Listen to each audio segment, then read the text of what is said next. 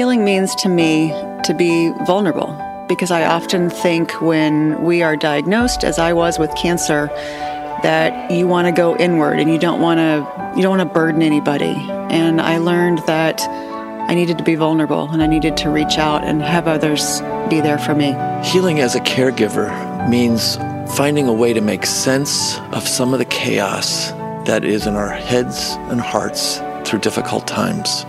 Healing to me means being at peace enough with your trauma or your story to be able to tell it without tears and have it be able to help others. Welcome to How We Heal, a CaringBridge conversation on hope, health, and healing.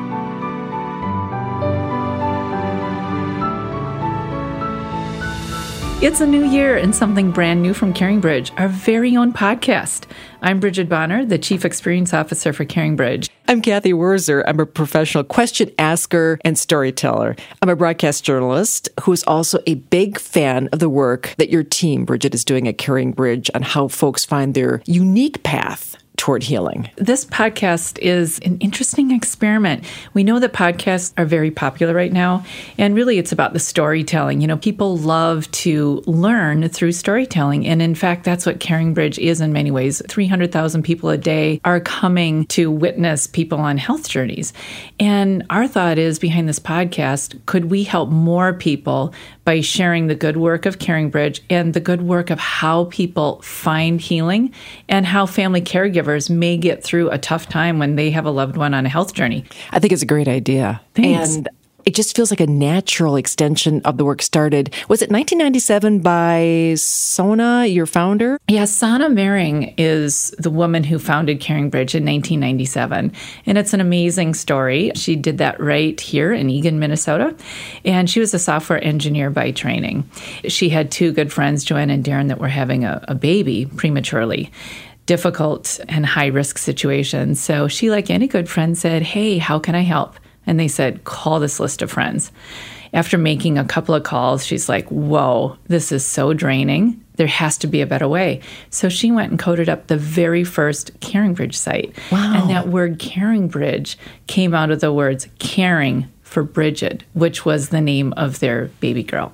Oh. Yes. That's a great story. Yes. And it was really a way for, back in 1997, people didn't have cell phones in their pockets. Some people didn't even really use email that extensively. So how are you going to get the word out? How are you going to connect? You can't text message people and things like that. And so this CaringBridge was this idea of connecting people. Baby Bridget only lived a very short 9 days, but the thing that was remarkably different was when everybody was gathered at her service, everybody already knew what happened. And so they were there simply to love Joanne and Darren and provide them that support because they were already connected in a very meaningful way. That is a great story. There are so many stories that are powerful and courageous on CaringBridge. I have several friends who are going through health journeys right now, and they're on CaringBridge. My good friend, Bruce Kramer, was also on CaringBridge. I know you know Bruce. Yes. He lived amazing, really an extraordinary life with ALS. And if there's anything that I've learned, I guess, in my long career as a journalist, is that storytelling is really the most powerful way to connect, to learn, to understand, to heal. And I know that's what CaringBridge is all about, too. Yeah, absolutely. I think that in the healthcare system, they would call it social support. And it's this idea that medicine can do a lot, but it's social support and meaningful connections and people telling their stories, getting the love and knowing that they matter back from people that they care about deeply. That just fuels people through a really difficult time. Give me a framework here about the type of stories you have that you explore on the CaringBridge site. So framework is a really interesting word because going back to CaringBridge's 20th anniversary, which is a couple years ago, we decided to put a call out for our users to say, how is it that they got through tough times? How did they get through these health journeys, both the patients and the caregivers? And we aligned with a friend and filmmaker named David McLean from National Geographic. He's great. You know David. Yes, he's great. He does amazing amazing, amazing work. And we talked a lot about how do we bring these stories to life? How do you talk about things that people don't want to talk about? And so we actually, through the users, learned that there's multiple paths, multiple possibilities for people to find their path to healing, even in cases where cure is not possible. Well, I'm glad you said that, because the two stories that I have found so far that our friends will be listening to, both individuals have their own unique path toward healing. Mm-hmm. So with this experiment, Bridget, I'm going to be the reporter this time. Yes. Instead of the host. You are the host. I'm the reporter. So Crazy. I know, right? So I have found a couple of stories. The first story is going to be with Michael Bischoff. Mm-hmm. And wow, Michael is this amazing individual who's from Minneapolis, Minnesota. I know you know him. I do. And yeah. he is just love. He's sort of a tall, slender, loving man. Can I share a story about him? Yes, please. You know, I met him several years ago through some working that we had done with the University of Minnesota.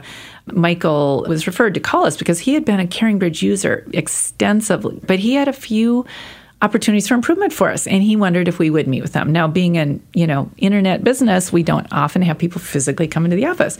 So we're like, sure. So here it is on a very cold, almost 0-degree February day. This tall man walks into the office wearing a bike helmet. Now, Michael had biked 13 miles to our CaringBridge office to give us some feedback and some loving criticism, as I call it. Now, this is after his diagnosis with glioblastoma. This is after he had a craniectomy. So this man is on a mission to help people find their path to healing, and we so treasure him. Michael is a very special person who's been living with brain cancer far beyond the normal survival rate for that type of tumor.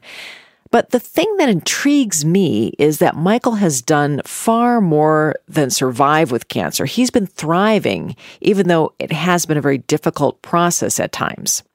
He's done a lot of public speaking about his journey to healing and wholeness, especially when it comes to the relationships he has with medical professionals. Now, this is from an event in Shakopee, Minnesota, back in 2018. That I think all of us can do both of those things. Both the deep listening that's so reverential and the honestly expressing both what's most painful and what's most sacred for us. And I think that's done through honesty and vulnerability of both care providers and those being cared for. And we can all lead to that transformation. Well, and just as Bruce called you out and pulled your vulnerability into his conversation with you, I think that's all of our jobs to call out in each other, especially doctors. So my oncologist says that his job is to keep up tall professional boundaries, and I tell him my job is to jump over those boundaries into your heart.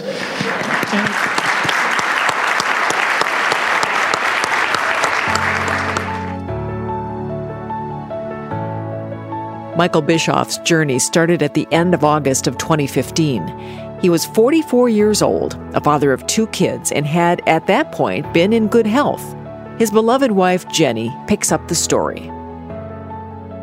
Yeah, so Michael was having headaches over the course of about a month and barely severe and throwing up and feeling horrible and trying to figure that out. And so we finally just, he had an MRI, and the neurologist was like, well, we'll just do an MRI to maybe rule stuff out and make sure, everything's fine. And then he told Michael at the end of that day, come back tomorrow and bring your family.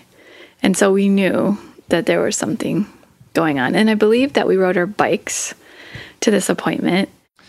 My amazing wife, Jenny, and I were sitting in a neurosurgeon's This is Michael office, retelling the story of his diagnosis during a public event sponsored by CaringBridge back in 2017. As he tells his story, Michael and his wife, Jenny, were waiting for the neurologist's diagnosis. So we're meeting him for the first time. We're sitting in his office. He comes in and he says, he's got my MRI image of my brain on the screen. And he said, there's a big thing in there. It needs to come out. I can do it in 2 days or 2 weeks. What do you want?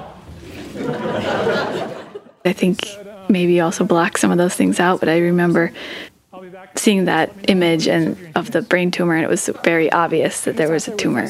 The surgeon came back in the room, and we agreed to do surgery in 2 days. And then we kind of, in some blurry fashion, managed to ride our bikes home, and just everything had changed. 4 years later, it's kind of hard to remember what life was like before.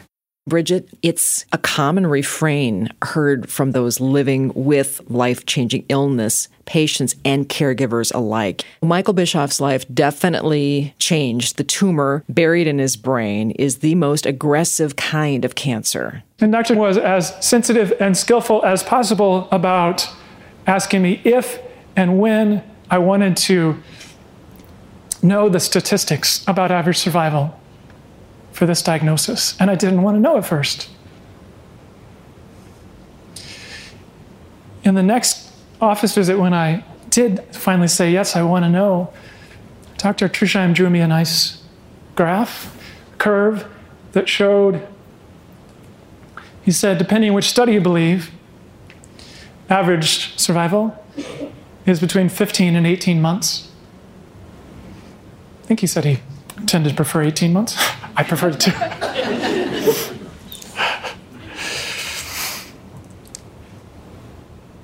And I was still overwhelmed and in shock. Well, who wouldn't be overwhelmed after receiving news like that? Michael was on what he calls the cancer roller coaster. There was chemo and radiation, laser surgeries and more chemo and more radiation, clinical trials. But in addition to all of that, Michael decided to actively work toward healing, even if a cure is not available to him. I think of healing generally as the movement towards health and wholeness. And I see the foundation of all healing as in relationships with friends and family and others, in relationship with health professionals and other healers, in relationship with the natural world, with the divine.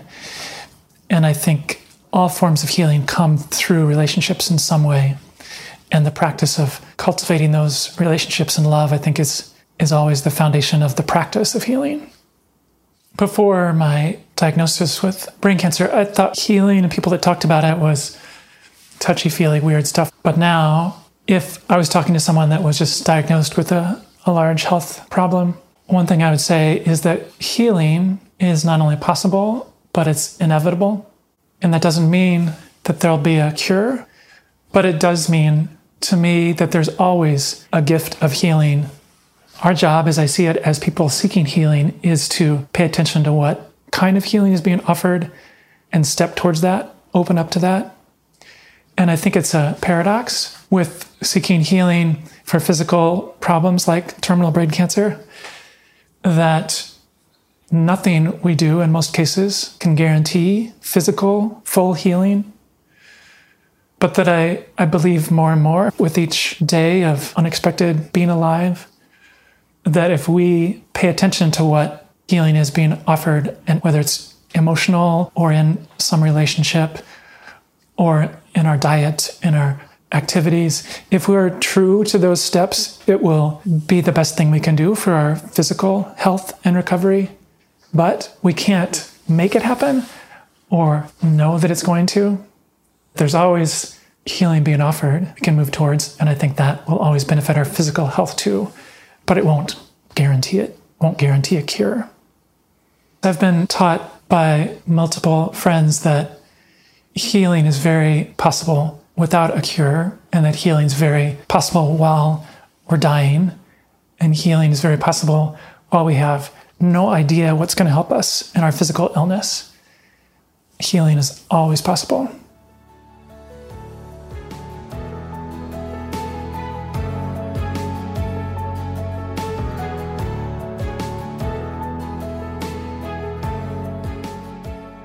So one time I was in the hospital, I had a spinal fluid leaking out of my head, which is not good. And so the doctors stuck a tube up my back, threaded it along my spine to drain spinal fluid out of my back to ease the pressure on my head. And during that time, there was a woman cleaning my room in the hospital. His name was Pema. She told me a story about her son. When he was a teenager, had a serious cancer, and she took him to a monastery in Tibet, where they're from, and they prayed for him, and she said he was healed. And then she walked over next to me in my hospital bed, and she looked at me and she said, with authority, prayers and doctors can work together. And she breathed this peace and trust into me at a time where doctors could not give me reassurance and peace. And I think what she illustrated for me is that we can't make healing happen, and we usually can't even predict when it will happen, physically or emotionally or in a relationship. But what we can do is we can make a hospitable space where healing can come as a gift of grace. So I think grace is receiving what's being offered to us generously, which we can't control or grasp, but we can open to, both for ourselves and others. And so Pema, who was cleaning my hospital room, was helping create this hospitable space, literally in my room, as well as emotionally and spiritually, for a gift of grace to be received, both with her words and her presence. And my leak in my spinal fluid did stop. And I think that her helping create that environment where grace can be received is one reason. Pema, who was cleaning my room, was at least as valuable to me as the brain surgeon and the nurses and doctors. I found the opportunity a couple months after to go to her team meeting in the hospital basement of all the people that clean rooms in the hospital. And I told her team our story of how she came in to my room and what it meant to me. And I was crying as I did that. And Pema was there and also crying. And she and I hugged, and her supervisor then encouraged everyone on her team to stand up and give her a standing ovation for the impact she had on me. So I think making hospitable space for grace to occur and healing to be received can happen from any position or angle, whether it's a brain surgeon or someone cleaning the room or a friend visiting. I think any of us have the opportunity to welcome grace in, and miracles and healing can happen. Healing for Michael Bischoff comes in many forms: prayer, connection with others, and nature. One chilly day in the fall of 2019, I had the opportunity to hike down a steep hill with Michael to a place along the Mississippi River in South Minneapolis that he tries to visit every day. We're at the edge of the Mississippi River, next to my favorite tree that's leaning into the river, and our butts are getting sandy. They are. But why do you like it down here so much? I like to sit and watch the river go past, and I like to look at my favorite tree friend here and listen to the wisdom of that tree and feel connected with other people who have died or are in other places. Mm-hmm. And I find it helping me relax, as well as chilling out as I have brain cancer and think about possibility of dying. And I feel like the river and my tree are two of my favorite healers, and like to receive their treatment. How does that manifest to receive the healing power of nature and this river and the trees and the animals nearby? That when I was first diagnosed with brain cancer, a friend of mine told me about a prescription he had for me, which was from research from Japan about what's called forest bathing. And my friend said his prescription for me was to sit in the forest or next to the water at least 30 minutes a day, and that increases your immunity and decreases your stress and all kinds of other things. So I started just doing the simple thing of I'm going to spend at least half an hour a day every day, and I'm doing that for the last 4 years. And I'm still alive. This is a beautiful place. I can see where you gain strength from this place. Yeah. So let me ask you about healing, because when I first met you, we've been talking a lot about how one heals and what that looks like for people. When you were first diagnosed to the present, how has your concept, your understanding of healing changed? I want lots of kinds of healing, including I want to stay alive and not die from brain cancer. Haven't given up on that one. I want healing that keeps me alive, preferably to cure me from brain cancer, but I think no one's discovered how to do that yet.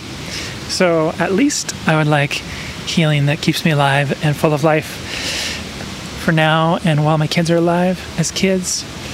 I think there's many other layers of healing too, that after I first was diagnosed with cancer and realized most people die pretty quickly from the brain cancer that I have, I realized what's more important to me is not how long I live, but how much I can love and let love move through me while I'm alive, not how many days I live with brain cancer.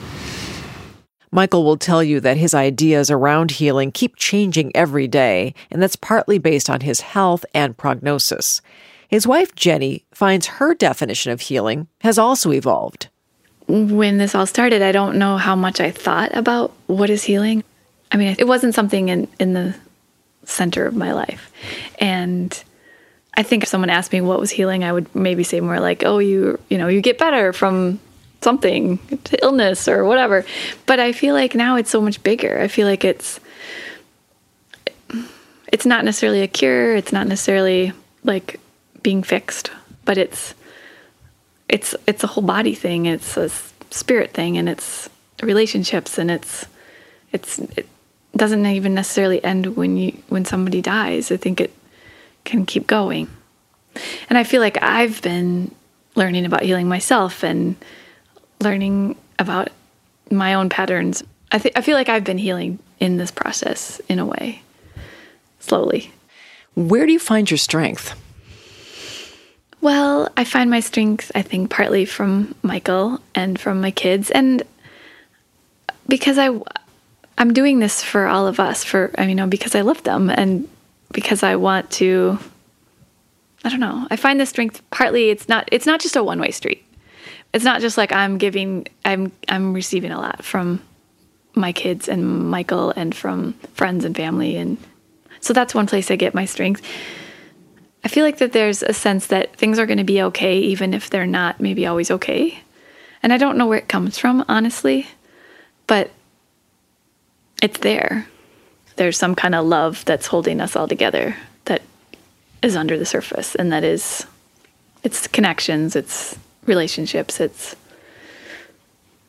love.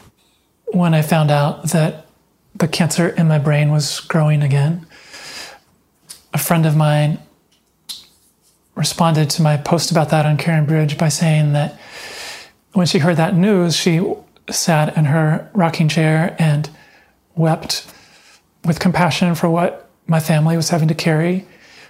And that as she was crying, she said at one point it shifted to a feeling of a smile. She said, a tender smile, in seeing and feeling the ways my family was resting in a field of great love, and that she felt moved and grateful for that love that was holding us. And I sometimes feel and receive that field of great love holding me and my family, but I don't always. And so when my friend, through her CaringBridge comment, reflected that back to me, both the sorrow as well as that larger field of love holding us, it helped me feel more of the sorrow and the gratitude for that love that holds us.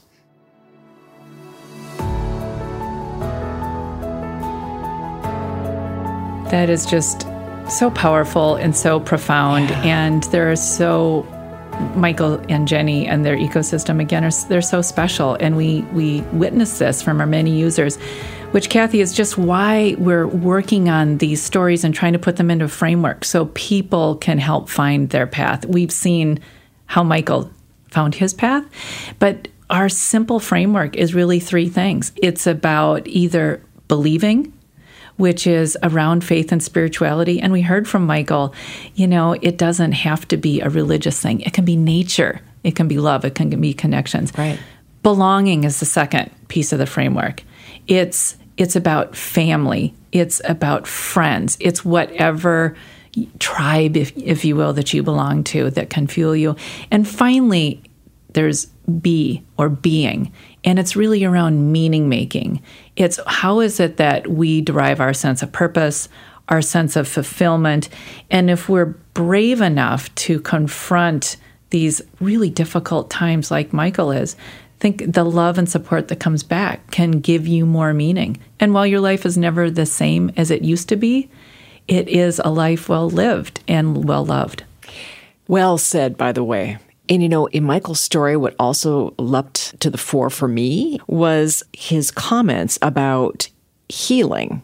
He talks a lot about healing, and that healing is always possible, even if a cure is not. Absolutely. So because I'm the reporter here, I went off and talked to the head of the University of Minnesota Center for Spirituality and Healing, Dr. Mary Jo Kreitzer, about that concept. And this is what she said. Well, healing is really about wholeness. It's about integration of body, mind, and spirit. Curing is eradication or amelioration of disease. And so there are times that people cannot be cured, but they can achieve healing or wholeness in their life. So that, for some, is a paradox. But healing and curing are actually very different concepts. So as people are moving towards death, it's possible to heal, not physically, but maybe in a deep spiritual way. Is healing always possible? That seems like it could be difficult for someone to get there, depending on each individual circumstance. That's a great question, and I do feel that healing is possible. I would say, Kathy, healing's not always possible. Healing is actually one of those concepts that while there's been writing about healing and there's been some research about healing, I think it's a little bit like mystery. It's hard to quantify it. And if you interviewed 6 people and asked them what healing looked like to them, you would probably hear very different things. As a nurse, I've had the opportunity to work with people during both joyful and profoundly difficult times in their life. And one of the things that has really struck me is sometimes in the midst of what seem like just inextricably awful situations, people can emerge with a sense of healing and wholeness and integrity. So healing is possible. The second thing I've learned about healing is that it's a process and it takes time. And sometimes people will talk about getting over a loss. I don't think people get over losses. I think they get through losses. And I think one of the things I've noticed as I've worked with people is that when people experience great losses in their life, sometimes the only way to get to the other side is to face the fear, the grief, the loss head on. And sometimes in facing it, people can get to a different place. Life is never the same. It's not like people get over it. Life can still be good, but life is different. I guess the final thing I'd say about healing is that it's a very individual process. So what is healing for one person, which might be their religious faith, that may actually not be healing for another person. So you look at all the different paths to healing. There certainly are spiritual paths and religious paths, but some people find writing or music or being in nature or just being with family and friends, that those are the things that contribute most to their healing. And that was Dr. Mary Jo Kreitzer with the Earl E. Bakken Center for Spirituality and Healing at the University of Minnesota. So, what's the takeaway from Michael's story and Dr. Kreitzer's comments?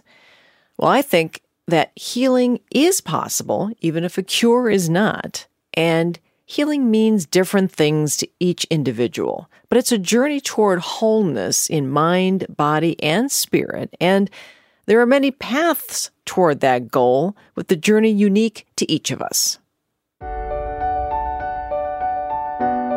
We would love feedback from folks, and for more work being done, people can come to caringbridge.org, and we hope that people will send us cards, letters, emails, tweets, posts, whatever, because we want to learn, is this helpful? And how can we be more helpful as people go through health journeys? Now remember, we have a second story coming up. So people should just be aware of that. We'll send it out, and we want your feedback on that too. Yeah, see you next time. All right, see you later. Take care. Bye.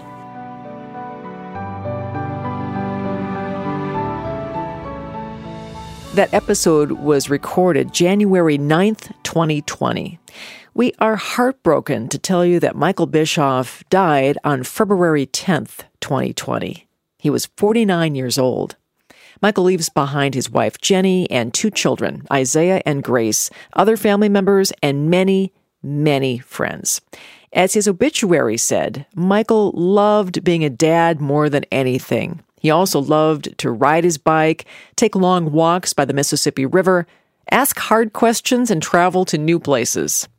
Michael Bischoff is off to his next adventure.